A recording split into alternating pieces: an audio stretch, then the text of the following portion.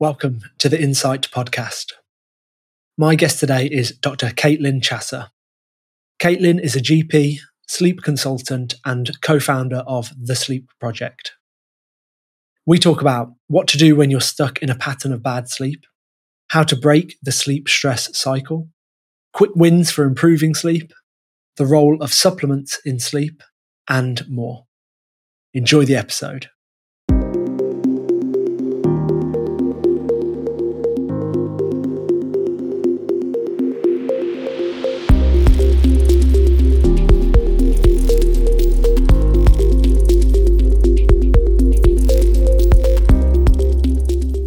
So how did you sleep last night, Caitlin?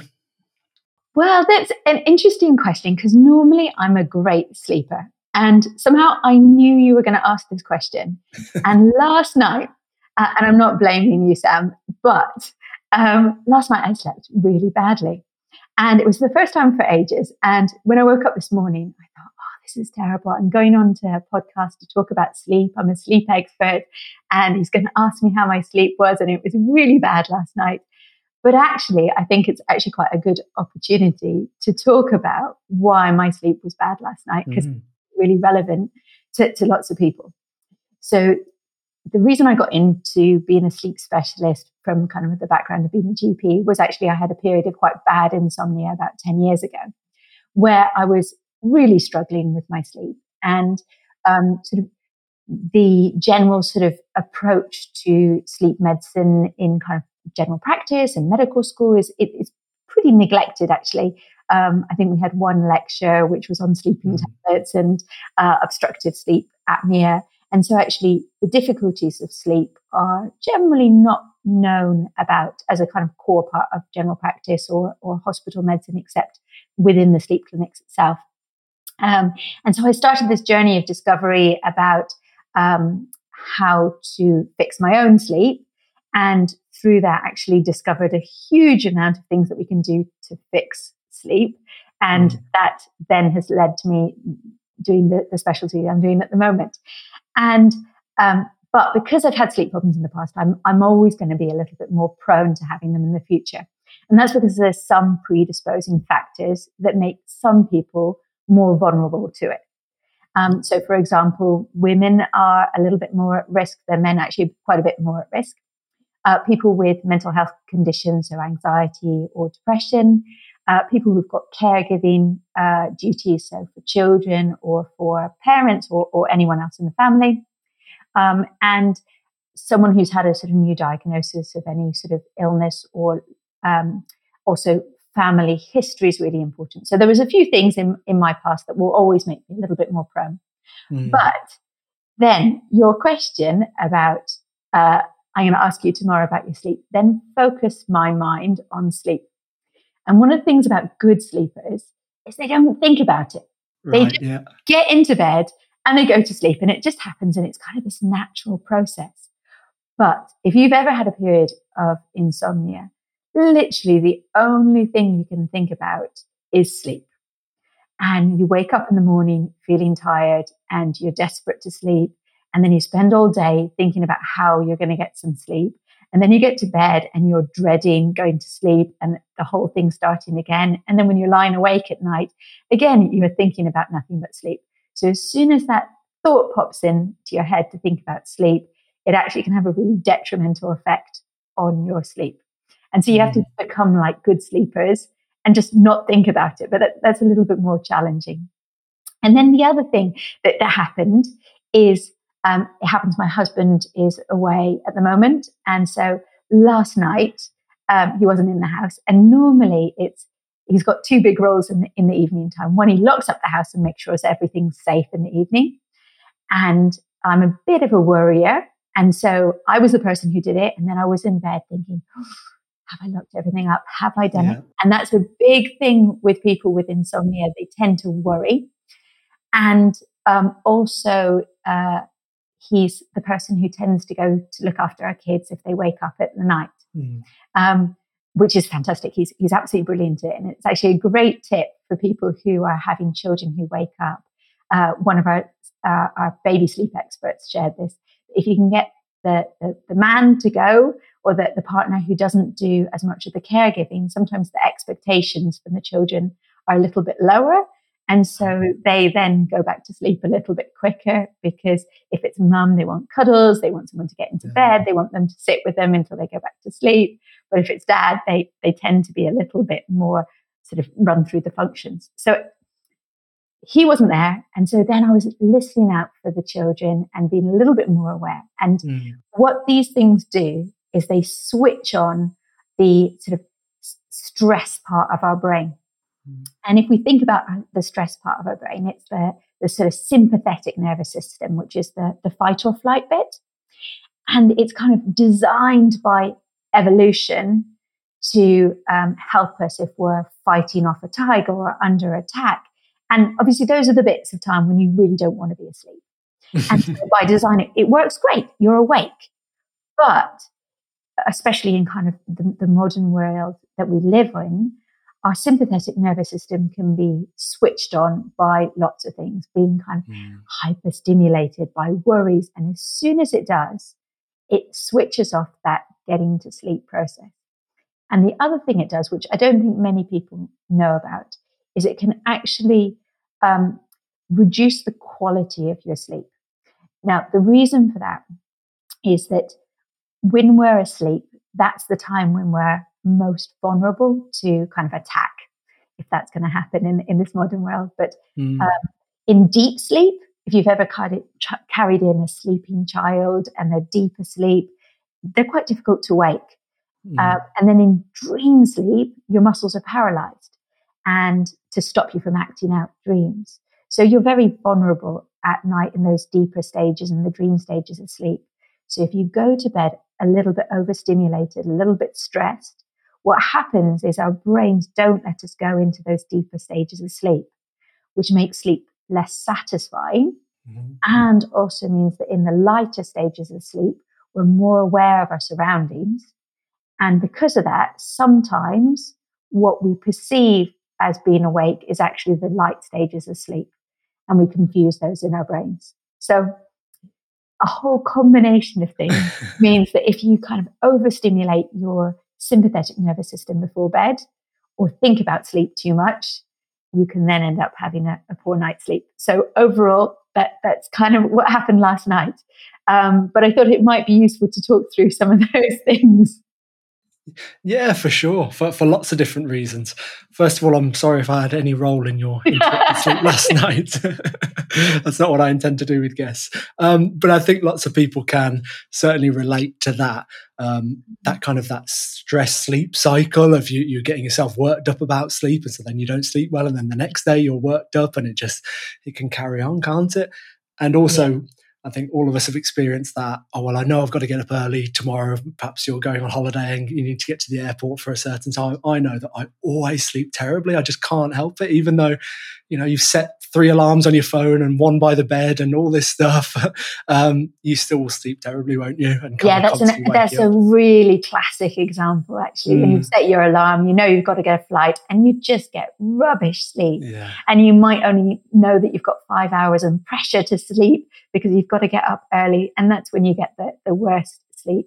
And for people with insomnia, that's kind of the experience that they have all the time. Right, yeah.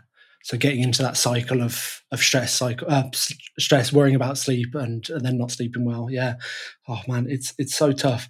I thought the tip you gave about your husband and the kind of the partner that would go and comfort the children, that's really interesting. A nice little tip to start off with. I've never heard that before, so it makes sense really to me as well. Useful. And I'm not the sort of baby sleep specialist, but know from my conversations about, particularly if your baby links sort of breastfeeding or milk feeds with going to sleep and associates it with mum. Sometimes if it's actually dad going in, they don't have that same association. So when dad goes in, they're not looking for milk, and then they're much more likely just to go back to sleep. Yeah, it might just be a quick comfort, and then they are ready to go back to sleep. Yeah, exactly. All right.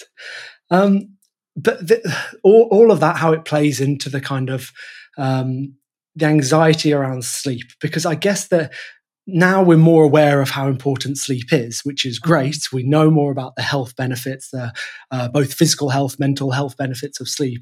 But then I suppose with that comes some anxiety around sleep. And I guess that's what you're speaking to. And is there anything else that you would say about that, like that balance of knowing how important sleep is, but not getting you so stressed about it? Like, for example, this morning you've woken up and you know that you haven't had a very good sleep, but generally you sleep well. I posted something on Instagram recently about some, steps I recommend to a good sleep. And I said in that, I sleep well, probably 80 to 90% of the time. And from what I understand, that's okay. And that's normal. Like, it's not that we are all going to be these super Zen sleepers every single night, like clockwork. It feels like, yes, you can have an interrupted night and, it's not the end of the world. Yes, it's not great. Yes, the next day you'll be feeling groggy and maybe not performing as well as you'd like to. But move on. Just set yourself up for the night that's coming up, and you're away again. Yeah, absolutely, and that's really, really important. And actually, there was a great study done looking at people who have a bad night, what the next night is likely to be like. Because everyone, even good sleepers, have a bad night now and then. And like, I had a bad night last night, but I know I'm going to be fine tonight, and I don't worry about it. And that's you need to try and hold on to that. But this study said that if you have a bad night, your chances of having a good night the next night are 60%. And if you're unlucky enough to have 2 bad nights in a row, by your third night, it's a 90% chance of it being okay. And sometimes if you can just hold on to that, it's just a bad night, tomorrow will be fine, then that can be really helpful, because all you need to do is kind of diffuse that thought in your head of kind of anxiety and panic around sleep. And it has an incredible calming impact on the brain, which can really help you get off to sleep. And I think there's lots of, particularly at the moment, lots of information out there about the importance of sleep and how great sleep is. And yes, all of those things are true, but it isn't particularly helpful for those people who are struggling to sleep. Yeah. And for most people who are having difficulty sleeping, they've looked to see whether or not it has a detrimental impact on their overall health. And actually, there doesn't seem to be any evidence that they die sooner, die younger, have negative impacts except on their mental health, which is why it's so important if you are having sleep problems that are becoming a bit more ingrained and you're struggling to kind of break that cycle, to get help. And there's really, really good treatments where there's excellent success rates in breaking that cycle and teaching you those techniques, so that, yes, you might be more prone to having another bout of insomnia, but you know how to fix it and you know how to get yourself out of the patterns really quickly. Yeah, exactly. So act and do something about it, and don't let it become your new normal, I suppose, which is perhaps as a society we have, as I understand it, we're sleeping a lot less and not getting the quality of sleep that we used to get, I suppose, 100 years ago when, we didn't have all these distractions and blue light and all that kind of thing. But yeah, recognize it. But don't let that become the new normal. Go out and seek help from, organizations such as yourself that you've set up. I think there's 2 groups of people. There's some people who are just not getting enough sleep because sleep's sort of slipped down their priority list, or they're so stimulated by the world that they're living in that they no longer feel that sensation of tiredness or value sleep and rest. And they're a little bit different because they have no problem falling or staying asleep, but they might not be giving themselves enough sleep opportunities, so time in bed to get the sleep that they need. And then there's the other group where actually their difficulty is getting to sleep or staying asleep. And the 2, actually, their approaches are a little bit different. One's about making space for sleep, and the other one is trying to look at the root cause for why they're having problems and try to break some of those cycles that are leading to ongoing poor sleep. Right, yeah. Yeah, it makes sense to me. And later on, I want to ask you about some of the kind of quick wins to improving sleep, I suppose, around habits and environment and things. Yeah. But before we get on to that, and before I ask you about just some of these benefits that we have touched upon, why sleep is so important, I've got to ask about, you were saying about getting worked up before you go to bed and feeling a bit stressed and anxious, and then that's preventing you from falling asleep. So is there, and I know this is a bit off the cuff, but is there one thing that you think has helped patients? Like, I know, is it meditation, or is it breath work, or is it journaling, or something like that? I see all of these types of tips for when someone is in a situation like that. They're lying in bed and they're ruminating, and then they can't switch off. Is there one thing that you would recommend, which I know is a very that's a bit specific, and there's individual cases, but I'm just curious. I thought I'd ask. Yeah, I mean, the difficulty is it's really personal. For some people, breath work is great and really easy to access. For other people, there's a lovely thing called the body scan, which you can use, which is kind of a progressive relaxation of different parts of your body. For other people, it's about visualization, so walking through a park or imagining themselves making a recipe, or it's just about distracting the brain in whichever way you can that starts to switch it off. And you can almost feel it in your body where when you've got the right technique, you kind of get this kind of calm, almost sort of oozy feeling where suddenly it feels like everything is relaxing. And often you have to play around with different techniques. And the best time to practice is actually during the day.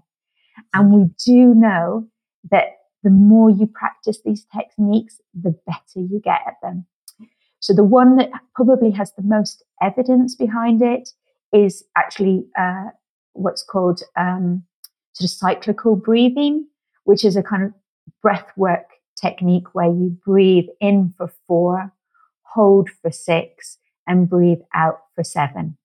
And you need to do that for about 5 minutes each day, and it reduces anxiety and has been shown to also improve sleep.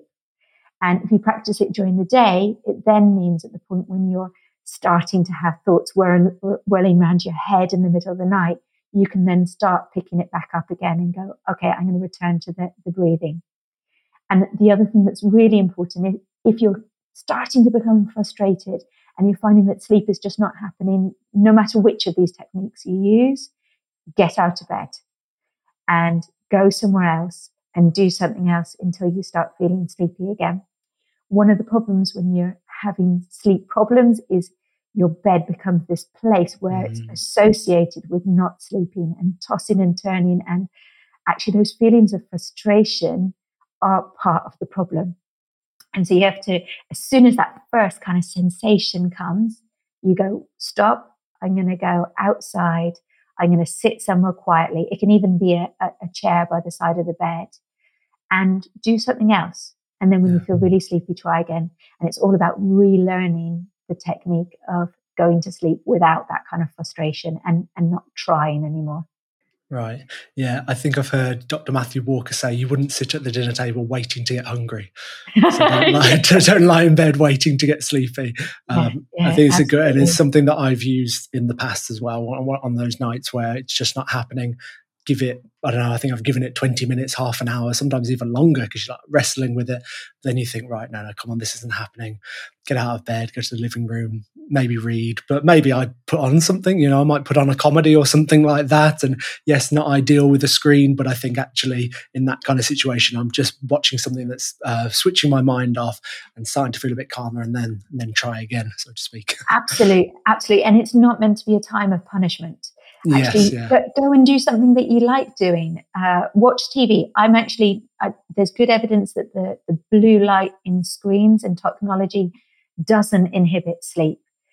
It can be that it's a bit sort of addictive in that you keep on scrolling, but actually there's some really good new evidence that the blue light in screens don't stop you from sleeping. So if you want to watch a series, that's absolutely fine. And often, sometimes the series is quite nice because you can get a short episode, maybe 30 minutes. You watch one and you go, at the end of 30 minutes, I'm going to go back to bed.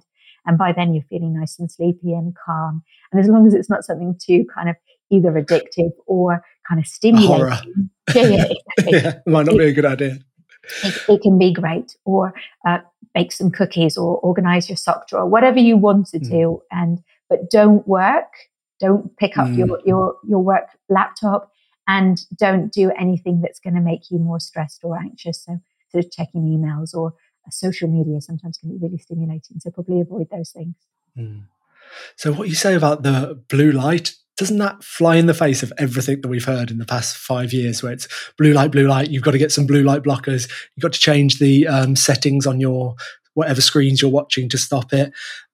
So I'm interested to hear more about that.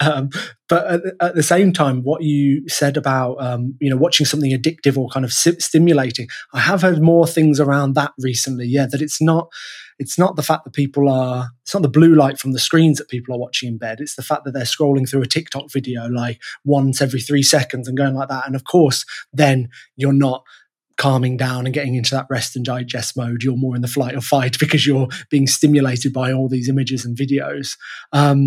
Yeah, interesting. That's the first I've heard that, actually blue light might not be as detrimental as we've been told. Yeah, there's been some really good studies, and Okay. a lot of the work has been led by Michael Gradisar in Australia, looking at the impact of blue light on sleep. And actually, I think even Matthew Walker has sort of come around to the idea that blue light is really not as impactful on our sleep as lots of people said, but it is that kind of addictive thing where it's called bedtime procrastination, where you just keep on watching more, one more video, and it's really difficult. They're designed to be addictive. Yeah, we've all been there. I've been sat on the sofa and I realise an hour has passed and all I've been doing is scrolling through Instagram reels. And I'm like, Sam, what have you just done with an hour of your evening? But that's, like you said, that's how they're designed, isn't it? Okay. I'd like to move on to a bit of a practical kind of scenario that involves 2 of my friends, if that's okay. So 2 of my friends have got 2 children, and their youngest is, I hope I don't get this wrong, I'm fairly sure she's 2 years old, almost 3.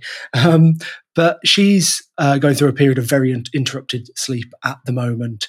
So my friends say that she's waking up about every 2 hours. So she does get flare-ups with her eczema, and I think that has been bad recently. But at the same time, my friend did say, well, he doesn't think it's so much that. He thinks it's more of a comfort thing, because actually when they go and collect her from her bedroom and take her into their bed and kind of comfort her, she does settle down quite quickly and will get back to sleep. So they're thinking, well, it can't be the eczema, because all they're doing is holding her and comforting her to get back to sleep. But with that being the case, that she's waking up every couple of hours, obviously their sleep is really suffering because of that.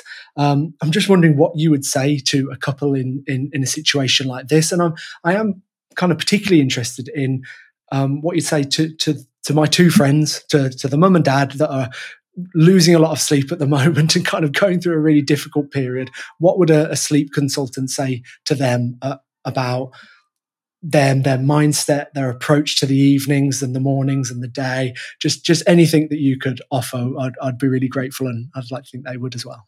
Yeah, absolutely. And it can be really difficult when you have little ones who just need comfort during the night. And if they're having a flare up and something physical that's causing the problem, then you've got to be there for them. And so you're almost in that survival mode as parents. You just got to get through, and they'll be sleep deprived. And so they're going to need to figure out ways to get some sleep back into their lives. And whether that's going to bed a bit early or having a nap during the afternoon, they need to get some downtime to rest and rejuvenate, because you can't go long term with sleep deprivation and not suffer the effects of it. But I guess also from the perspective with this child, I've got a couple ideas of things that might make a difference. Yeah, great.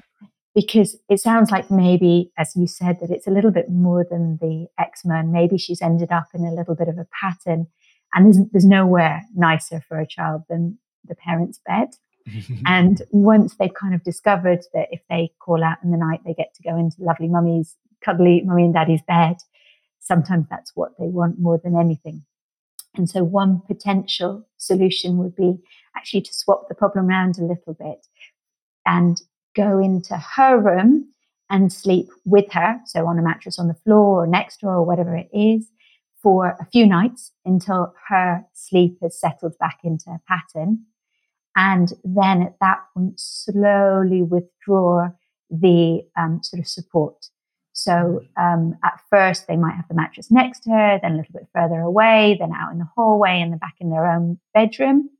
And what that does is the parents are able to get a little bit better quality sleep because they're nearby, and a comfort may just be putting out a hand or saying shh or whatever's needed, and then reestablishes her sleeping patterns, and then slowly withdraws that support. And then if possible, if kind of there's a time when she wakes up again in the future, once she's reestablished her good sleep patterns, going in to be with her rather than take her back to the bed can be really effective. And the other thing too, often, this is more from our pediatric sleep expert, but we work very closely together. But often at 2, they're still having naps, but their naps might be a little bit too long. So sometimes just looking to shorten the nap slightly might mean that she's a little bit more sleepy in the evening time, and then she falls into the deeper quality sleep.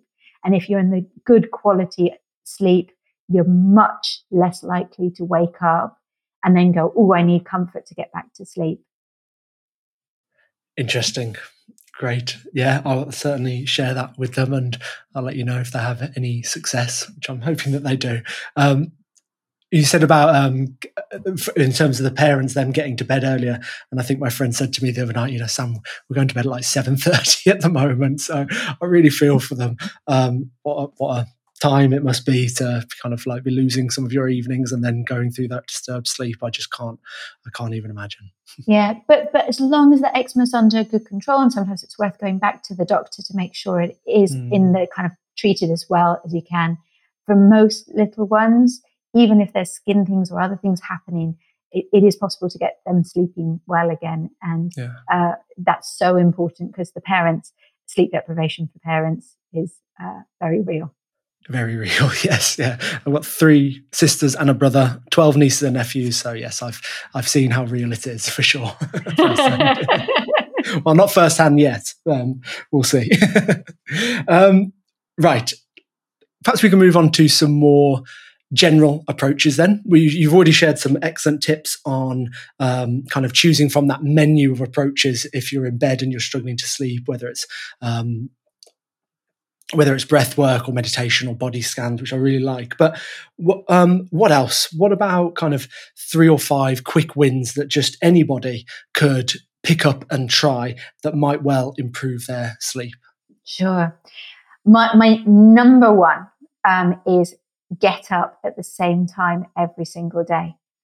Now, the reason that's important is that our circadian rhythm, our internal body clock, which is within every cell in our body and sets the timer on when all our hormones are released and how our sleep functions and how much of different types of sleep we have overnight so that it exactly fits what your body needs, can't shift more than half an hour per night. And so if you're going to bed, for example, 2 hours later than you normally do and sleeping in 2 hours later, all the hormones that are released are happening at just the wrong time. And if they happen at the wrong time during your cycle, they don't have as many benefits. Also, if you're someone who's a poor sleeper, having the support of your kind of regular circadian rhythm can be really helpful. And if you've had a really rubbish night's sleep and you still get up at the same time, what it will mean is you're feeling a little bit more sleepy, a little bit more sleep pressure when you go to sleep at night.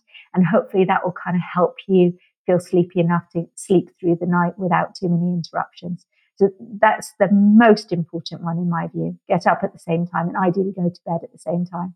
And I'm not a complete party pooper. If you want to go out and have a good night out, that's fine. But don't do it too often. And often a sort of sneaky nap before sleep loss can be quite good. So go to bed for an hour, have a nap, and then go out so that you can still set your alarm for the same time each day. Yeah. And this is called social jet lag, isn't it? So Yes, over the weekend, so people are staying up earlier, getting up later, and then on Monday wondering why, when they try and wake up, they're feeling awful. And I think I've heard people compare it to, well, if you'd have caught a plane to China or something over the weekend, maybe not that extreme, but it's kind of you've shifted your body clock that much in those 2 nights and 2 mornings, that of course then you're going to be waking up on Monday and it's going to be difficult. Is that an exaggeration, or is that kind of what's going on? That's absolutely true. And there's some really good studies looking at the detrimental impact of shifting your clock too much, that it can make you more prone to cancer and heart disease and more prone to infections. It can really impact your mood. And even though it kind of feels natural, I'll sleep in a little bit more at the weekends, I'll feel great. Overall, actually, you will feel much better in yourself if you wake up at the same time every day. Maybe an extra half an hour at the weekends if you need it. If you're feeling crazy. But actually, sticking to the same time is really important, because when we're in sync with our body clocks, we feel our best. It's really interesting. There's lots of experiments where people go and lock themselves in caves to try and synchronize themselves with their body clock. And this originally sort of happened. There was a French man who did 60 days back in, I think, 62. And his sleep was perfect because he was completely in sync.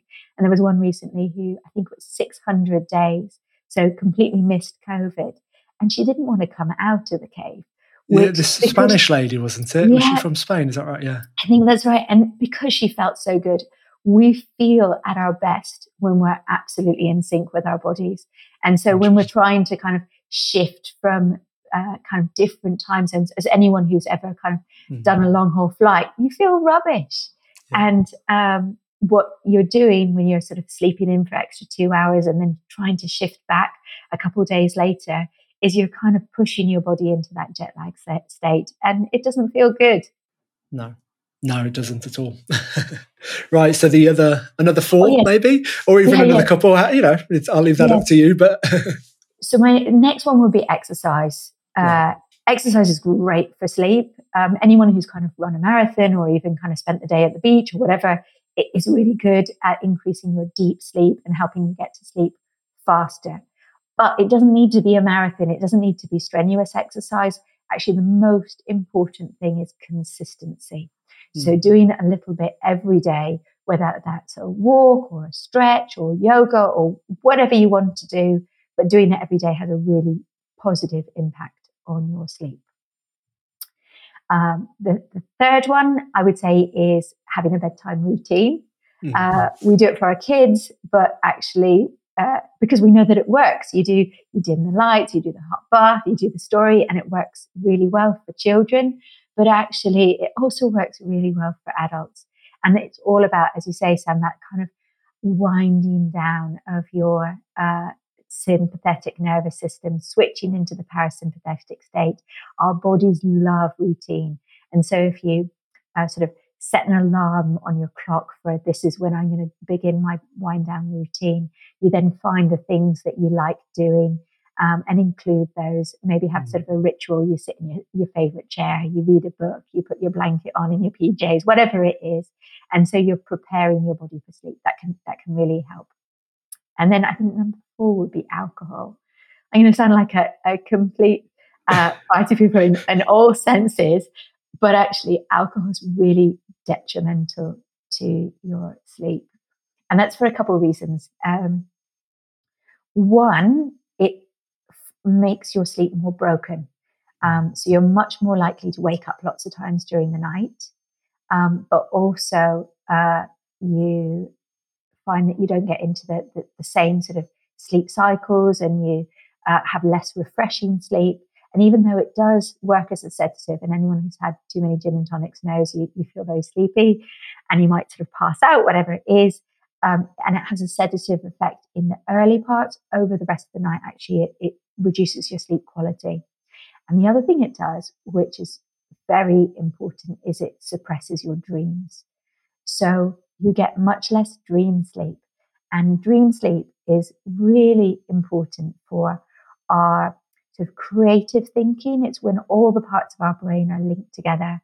It's also when we store our memories and separate the kind of memory part with the emotion. So, for example, if you get step out in the road and get hit by a car, you'll be able to learn from the experience and know that it's not good to step out in the road without looking. But the kind of physical pain of the impact is then separated from the memory, so that when you think back on that, you're able to learn from it without the kind of painful recollections. And when that part doesn't work so well, you're more prone to things like post-traumatic stress, but also anxiety, depression, other things. So dream sleep is really important for our emotional well-being. Interesting. And you're echoing completely what a previous guest on the show has said, which is that was James Hewitt, who's a human performance scientist. And I asked him this very question because we just so happened to get onto the topic of sleep, and then spent about half of our conversation on sleep, actually, I think, but kind of on different topics. We also talked about caffeine and different things, and that caffeine's effects on sleep. But I had to ask him the question about alcohol, and pose it to him that there are many people out there, aren't there, that say, well, it's a nightcap and I need it to unwind and relax. And you've completely backed up exactly what he said about how that might not be a choice that is for your best interests if you want to improve your sleep and perform well the next day in how it interrupts sleep and affects the REM cycle as well. So thank you for sharing that again, and thank you for sharing all the other tips around movement and routines. And yeah, it's really valuable. Thank you. My pleasure. So a final question. I would like to ask about supplements. I don't know if this is something that you recommend, if they work, the research behind them. Do supplements play a role in sleep? And if so, which ones? Anything you'd like to explain to me about supplements would be great. Yeah, absolutely. And we get asked this a lot because when you have a sleep problem, you just search around for anything that's going to fix it. And there are some supplements that do make a difference. The impact is relatively small, right. But I'll go through the ones that are helpful. And I guess one other thing I just want to add is that for people who are having sleep problems, by the time they get to see me, they've normally tried the exercise, they've cut out caffeine, they've cut out alcohol, they've normally done all the lifestyle things. And often, if you've got kind of an ingrained sleep problem, actually, it's not a quick fix. It's a little bit more in depth. The best therapy is what's called CBTI, so cognitive behavioral therapy for insomnia. It's different than what's used for anxiety, depression. It's much more about giving people tools and techniques and retraining their sleep so that they can achieve good sleep. And it's normally done over sort of 4 to 6 weeks. So often solutions for sleep, if it's become ingrained, are a little bit more complex and it's not a quick fix. Yeah. But if it's a more sort of mild sleep problem, then supplements can help and do have quite a good role. So the first one probably is melatonin. So melatonin has good evidence in kids and those over 55 that it can help with particularly sleep onset, so falling asleep, and can improve sleep overnight. So for over 55s, you get about an extra 21 minutes per night of extra sleep if you use melatonin, which is pretty good over a week. And you probably fall asleep about sort of 8 to 10 minutes faster. So that one works. It's not available over the counter in the UK, though in other countries it's classed as a food supplement. And so you can buy it over the counter, for example, in Spain and the United States. But just be aware that the doses sometimes are a little bit variable. But melatonin definitely does have a role, and sometimes just having something that you take and that helps you stop worrying about sleep can be really helpful. The evidence is a little bit more mixed between childhood and 55, but often with studies, they kind of throw everyone together in a big group and it doesn't look at the individual. And so it might be worth something worth trying. The second one is magnesium. Magnesium available from health food stores, again, can help with sleep and is worth a try. Then kind of the old-fashioned things would include valerian root, chamomile and lavender, all of those do have evidence to support the kind of onset of sleep and calming, and some of that may be linked to that sort of ritual of calming down, ready for bed. And the fourth one is tart cherries, which you can buy tart cherry juice again from the pharmacies, and can help with sleep. The evidence isn't huge to support it, but it's one to try, and it certainly won't do you any harm. No, of course not. Interesting. I've only heard of cherries being good for kind of an anti-inflammatory effect, like post-exercise. I've heard eating cherries is a good thing to do. I've never heard of that association with sleep. Yes, it is. My understanding is that it helps in the production of melatonin. Right. So it then increases the melatonin in the system. Interesting. And going back to melatonin, I've heard that in teenagers that it might not be the best choice, and that there can be some, did I hear kind of interruption to hormones and things like that? It can be a bit disruptive. Is that wrong? Do you know anything about that? And no worries if not. I'm just thought I'd ask the question while it was in my head. So with teenagers, the theory behind it, there haven't been any long-term studies regarding melatonin and its safety. It's used really commonly, particularly in little ones with ADHD and autism spectrum disorder, and can be really, really helpful. And but there's a theory that it might impact puberty. It's at the moment more of a theory rather than any strong evidence. And for that reason, people tend not to recommend taking it for more than 4 weeks, except by specialist advice. But teenagers are actually a really interesting one, because a lot of the time it's not so much a sleep problem as such. It's more that their circadian rhythm tends to shift when they reach their teenage years. And this seems to be just a genetic thing that happens in your teens. And so they instinctively want to stay up late till kind of 1, 2, 3 in the morning. And they just don't want to get out of bed in the morning, because at 7 o'clock when their alarm goes off, it's equivalent to 2, 3 in the morning for us. And if anyone tried to get us up, then we would tell them to leave us alone. And so sometimes it's actually about circadian rhythms. And for those, actually, there's different treatments, mainly around trying to shift their circadian rhythm. And that would be for a period of time using melatonin, light therapy, and exercise. And sometimes you can get pretty good results. Very good results at shifting them, but you need the teenager to be motivated, which sometimes is the main problem. It's hard in teenagers, exactly. But that's also interesting. Yeah, they've had this shift in their circadian rhythm, and we're saying, no, you've got to get up to be at school and be sitting down at a desk and wide awake at 8 in the morning. And it's, for what I understand, like biologically speaking, that's just so difficult for them, and that is an unrealistic expectation.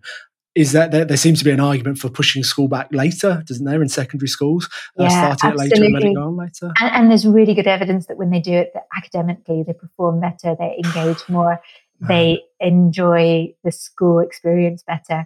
And in the UK, the start times are not too bad. I mean, they could go back a little bit, particularly in those teenage years, but in the States, often they're starting at sort of 7 in the morning. And for a teenager, that's really tough. Yeah. And so each of us have a kind of natural tendency towards being an early bird or a night owl, and that's set by our circadian rhythm and how long it takes for each of our cells to do 24 hours on the clock. But it's not 24 hours for everyone. Most people, it's a little bit more than 24 hours, which means we have a tendency towards being a night owl. And for teenagers, if they also have a tendency to be a night owl, then they get pushed back. For some of them, it's much, much more difficult. And so if you have kids that are really not engaging, sometimes it's worth having a conversation about kind of what's going on. Do they sleep in till 3 o'clock in the afternoon at weekends? Because they may have shifted their circadian rhythm, and just that pushing it back can make a difference. Right. Addressing that. Yeah. That's great. Thank you for sharing about the supplements as well. But if I understand correctly, you're saying kind of those lifestyle approaches first. Those are your kind of first ports of call in terms of the regular routine and and that kind of thing. Sunlight in the morning, is that right?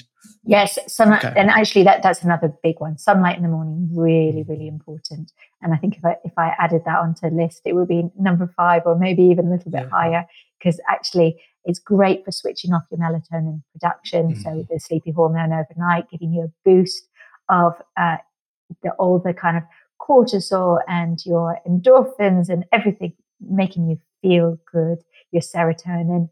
And it's great for mood. But also it's great for locking in your circadian rhythm. So that bright light helps us to keep our clock running at exactly 24 hours. Yeah. And I think you can always notice the effects of that when you haven't done it. If there's a day when I've kind of had a bit more of a lie-in and then I don't go outside straight away, I stay in and maybe just watch a bit of TV, maybe catching up on some football or something like that, and then eventually don't get out until 12 or 1, and then it's cloudy as well. I feel like that's normally associated with me struggling to sleep that night and just not feeling great either, not feeling very energetic and alive. Whereas the days where I wake up and I know it's sunny, so I'm going, right, I'm going to go straight outside, maybe do a bit of skipping in the park or something like that. On the spot, by the way. I'm not like skipping around. I'd like to think I look more like a boxer than a 7-year-old. But anyway, that I always feel better when I do that, which of course isn't possible in different situations. Completely understand that, but when possible, do it, I think. And I think it's important, even on a cloudy day, you get loads more sort of melatonin effect with it switching off, and get more impact from natural light than you do from indoor light. And so even on a cloudy day, you'll get plenty of kind of that good effect. So walk around, go outside, get off the bus, stop early on your way to work. Try and just find ways of being outdoors for just 10 minutes in the morning if you possibly can. Yeah. And if you're doubting that, then just get one of those light meters on your phone, can't you? Measure the light inside, even in a really brightly lit room like I'm in now with the kind of the lights shining on because we're recording a video, and then compare that to going outside now. It's raining now, but I know that the number would be much higher. What is it? The lux? LUX, is that right? Yeah. The lux. Yeah. And you're absolutely right that the difference is incredible. Because you'll be inside with bright lights and you'll be like, they're kind of 10, 50. You go outside and it's completely different in the thousands. Yeah, definitely.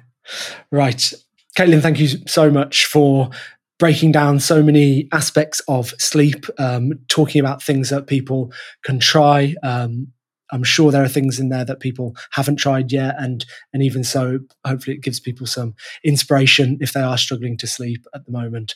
That there's help out there, and there are little tweaks that we can make to our day to help us sleep better. So thank you so much for your time. Really appreciate it. My pleasure. Thank you.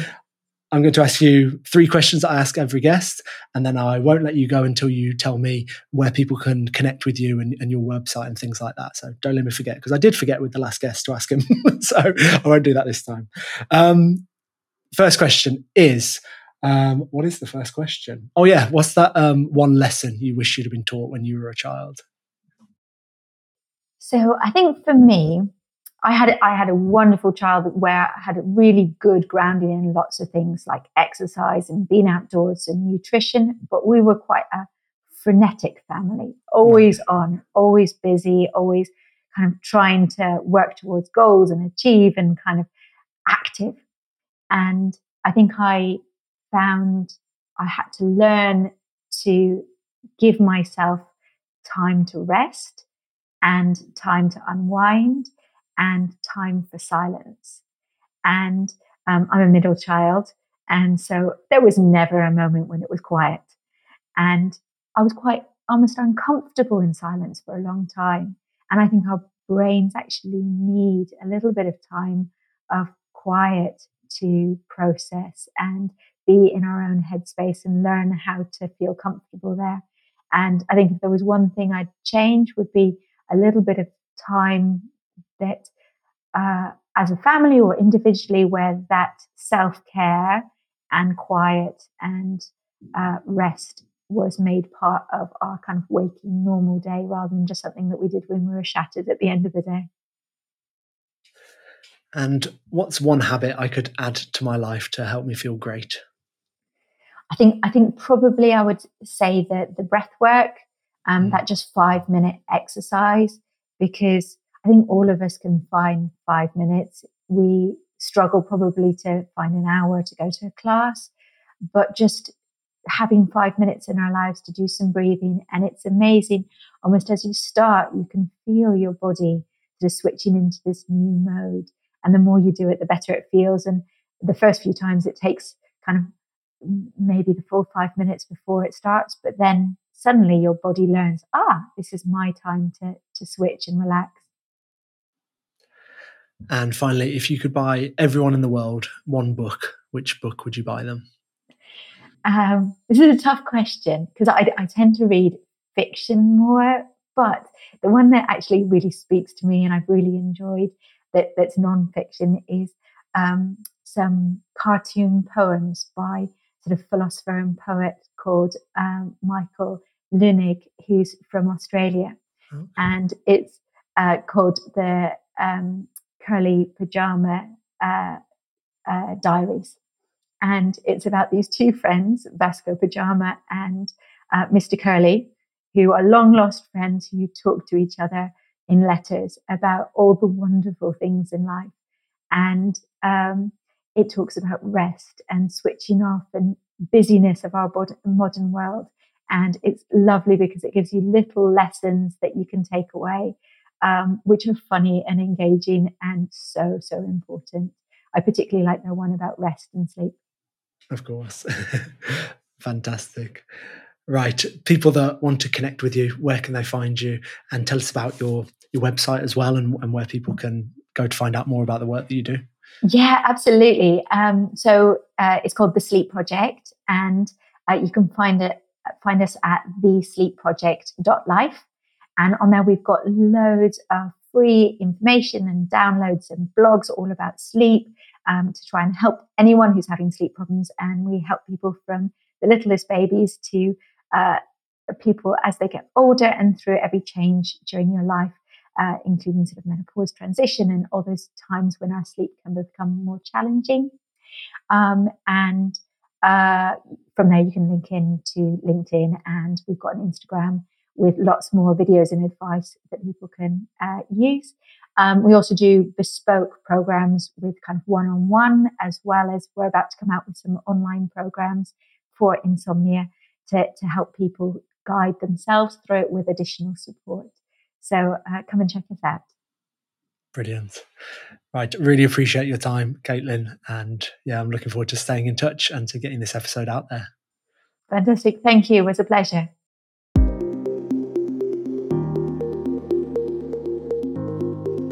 Thank you for tuning in. I really hope you found my conversation with Caitlin insightful. If you did enjoy the episode, please share it with friends, family, and colleagues who you think would find it helpful. You can, of course, also support the podcast by following and rating the show on whichever app you're listening on. Thank you very much again, and I'm looking forward to bringing you another episode very soon.